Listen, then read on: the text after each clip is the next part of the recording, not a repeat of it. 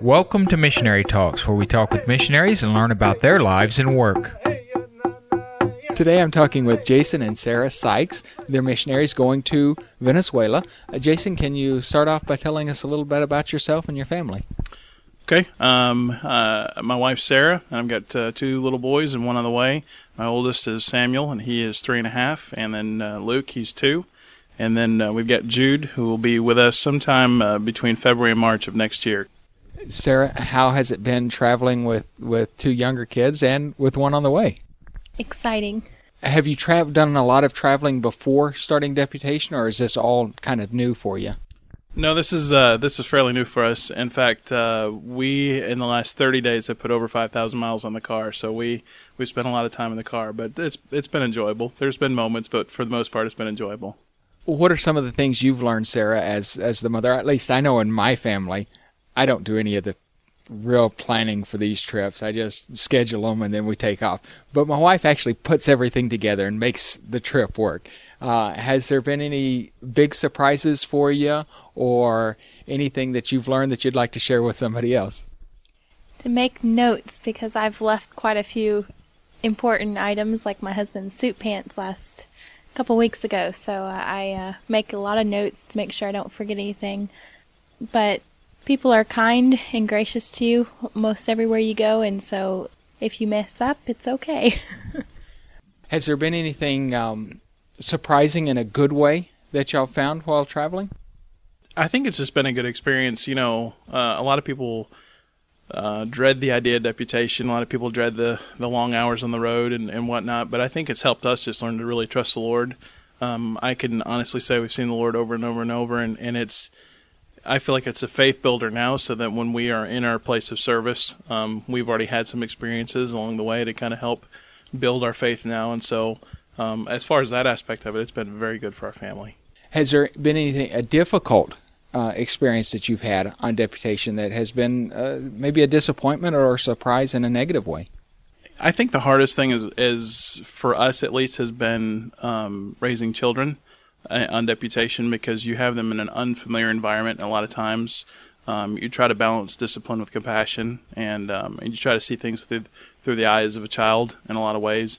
On the same token, you know, it's our responsibility to discipline them correctly. And so I've seen a lot, and this is not pointed at anyone, but I've seen along the way folks that have lost their children due to really being entrenched in the ministry, and that is a fear that I have. And so it's something that we try to keep close tabs on. I wouldn't say it's a negative thing by any stretch, but it is something that we're very concerned about.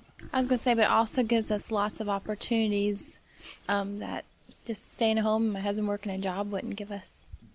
Before I get into what you're going to do on the field, Sarah, what are some of your plans and goals as you first get to the field? Obviously, you've got a ways to actually get there. But when you get there, what would you like to be able to just plug yourself right into? I would love to work with ladies' ministries. I would love to do tea parties and do outreaches. You know, maybe I know the Venezuelan ladies love to fix their hair and their nails, and so use things like that to minister to them and to reach out to them. What is your goal in an overarching ministry? What would you like to be doing? Church planning, or what is it you do?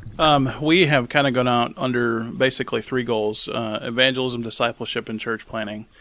And in those things, church planning obviously is the most important thing, to be able to turn it over to a national eventually. But you know, door-to-door evangelism in Venezuela is huge. It's very effective. And another thing I think that we feel very strongly about is a good discipleship ministry. I think in some ways it's a neglected part of the Great Commission that we fail to teach them to observe all things. And so that's kind of a burden that we have as we get to the field, not just to hit with the evangelism aspect, but we really want to help build them up doctrinally so they have a clear understanding of the Word of God. Evangelism, discipleship. Which direction would you like to take your discipleship? Are you looking at taking everybody that comes your way and making a preacher out of them, or how would you like to go with each person? I think that's a job of the Holy Spirit. I guess the overriding principle would just be surrender to the Lord. Probably the best thing we've seen in Venezuela is the already established ministry that's there. They have I believe it's a 4-year Bible Institute. I'm not sure how long it is, but a lot of times it enables you to see a commitment level on the part of the people if they're willing to establish themselves and to study for 3 or 4 years. Also, we've seen come out of that. We've seen pastors and have gone and left that ministry after they've graduated and started churches of their own. And so what's been neat to see is it kind of is a conglomeration of different ministries, not just pastors, but there's also Sunday school teachers, and it teaches them how to organize and whatnot. And so that's our overall goal, is not just only pastors, but ever how God's leading you into ministry. We want to not just disciple you in basic doctrine, but we also want to give you some basic ministry tools too that you can take on and minister with. Are y'all looking at working in a large city, in a smaller village? Lord willing, the first year to 2 years, we'd like to be in a little city called Barquisimeto. It's not very big, maybe comparable to the size of Chattanooga, Tennessee, where we're from. Eventually, we'd like to branch out for about an hour from there, and I'm at this point not sure the name of the city, but the missionary that we plan to work with for the first year to 2 has a son and a daughter-in-law who we are just very kindred spirits with, and so we're looking forward to work with them and just feel like a team ministry is a strong group together. As one goes on furlough, the other can kind of take over, and the ministry never stops. Tell us, Sarah, one of your experiences or a couple of experiences you've had in Venezuela that the Lord's really used to give you direction and peace about going there. Peace came about Venezuela when I was at home one night in bed. I was praying, and I just asked the Lord to give me a love for it, and He did. It was probably the quickest answer to prayer I've ever experienced. When you got to Venezuela to see the place, what was a surprise for you there? I think culturally, obviously, it's an adjustment from here. But we both had the opportunity to go on separate occasions before we were even considering marriage or even dating. And so the Lord had kind of opportunity to work on us in a separate sense before we got together. And then I think the Lord working on our hearts. And I guess we went with expectations, and the Lord met those in some ways. In other ways, I guess it wasn't in ways that we expected. But it was neat to see how God worked. And so the unknown was kind of neat in that how the Lord opened things up to us. Are there any concerns there with, for example, Colombia? You have the guerrillas there. Is that also a concern in Venezuela? Politically, at this point, Venezuela is not extremely hospitable to missions work. Part of that is understandable in the fact that there have been some mistakes made on a national level. And there are some concerns as far as tensions with the United States. But I guess we have just learned to just put our trust in the Lord and realize that He's the one that opens doors and closes doors. It's been interesting in the sense of deputation, because as we go to churches and present, I can't tell a church family 100% that we're going to be able to get into the field. But we just learned, I think, that it just to put our trust in the Lord and to be surrendered to Him. And if one door closes, we're convinced that He'll open another. And so 1 Thessalonians 5:24 became our deputation verse. Faithful is He that calleth you, who also will do it.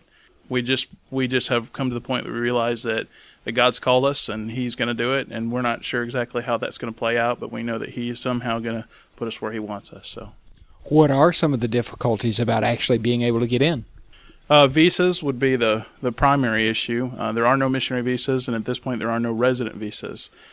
There are what's called a transiente visa, which is a one-year visa, and it's renewable in country. That would probably be good if we can get that. There's also a student visa, teaching visa, I say worst case scenario would be a tourist visa.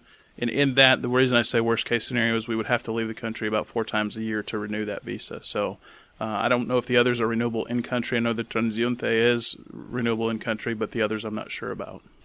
Do you have any fears about going to Venezuela or where the Lord has you going there right now?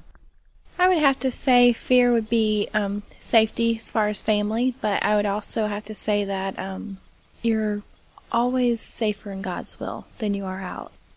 What's kind of your time frame? You're on deputation now, and when do you plan to be on the field? Lord willing, we'd like to be there, summer of 2010. While we've put that in the Lord's hands, right now, the reality that we face as we call churches is the economy at this point. But we realize that God's not bound by economy. We've seen our support levels steadily grow, and so we're just trusting in Him. We're trying to set some short-term goals and see some things accomplished. But, as we look at the political, this is funny, but as we look at the political situation and we look at our support level and things like that, we just kind of believe that God is kind of paralleling those things in His time. And if it takes us a little longer, then maybe the Lord's doing that for a reason. And so we're doing everything we can on our end to make it happen. But we realize if it doesn't happen in our time frame, that God's got different plans. And so we're hitting it hard. We're traveling all we can and putting together as many meetings as we can. But ultimately realize that it's God that's got to bring in that support for us. Do you have a testimony you'd like to share? I think probably one of the highlight at this point for the ministry has been last summer when we had the opportunity to go up to a camp in Utah in the middle of Mormon country, and we spent 2 weeks there. It was kind of the kickoff for our deputation, and I was able to preach a couple weeks up there, and we were able to see about 15 kids come to the Lord.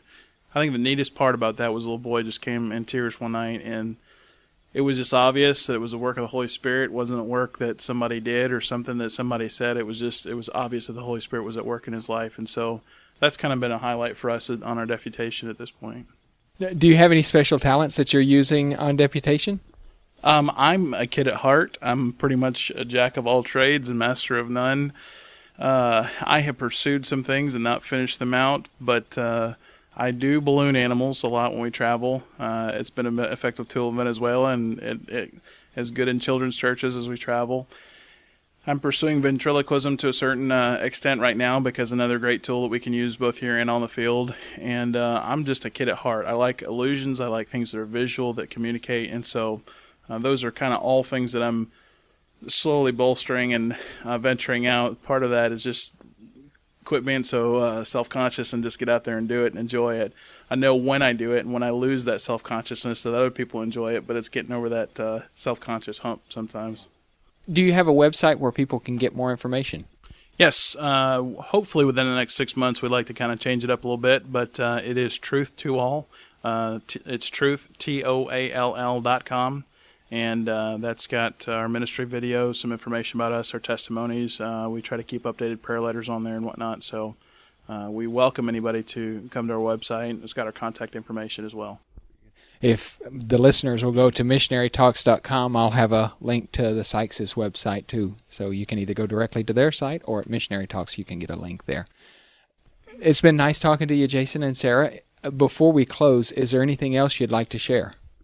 I have to thank the Lord for His goodness to us. He has called us to missions, but He's ministered to us along the way, and He has proven to be a loving Father, and He continually shows us things and is continually blessing us, and not always financially like we would think, but He does things that He's just amazed us how awesome He is through this whole experience. And I'm sure He'll continue to do that when we get to the field. I'm sure we'll have many more experiences. It's nice to have a journal to write things down so you don't forget.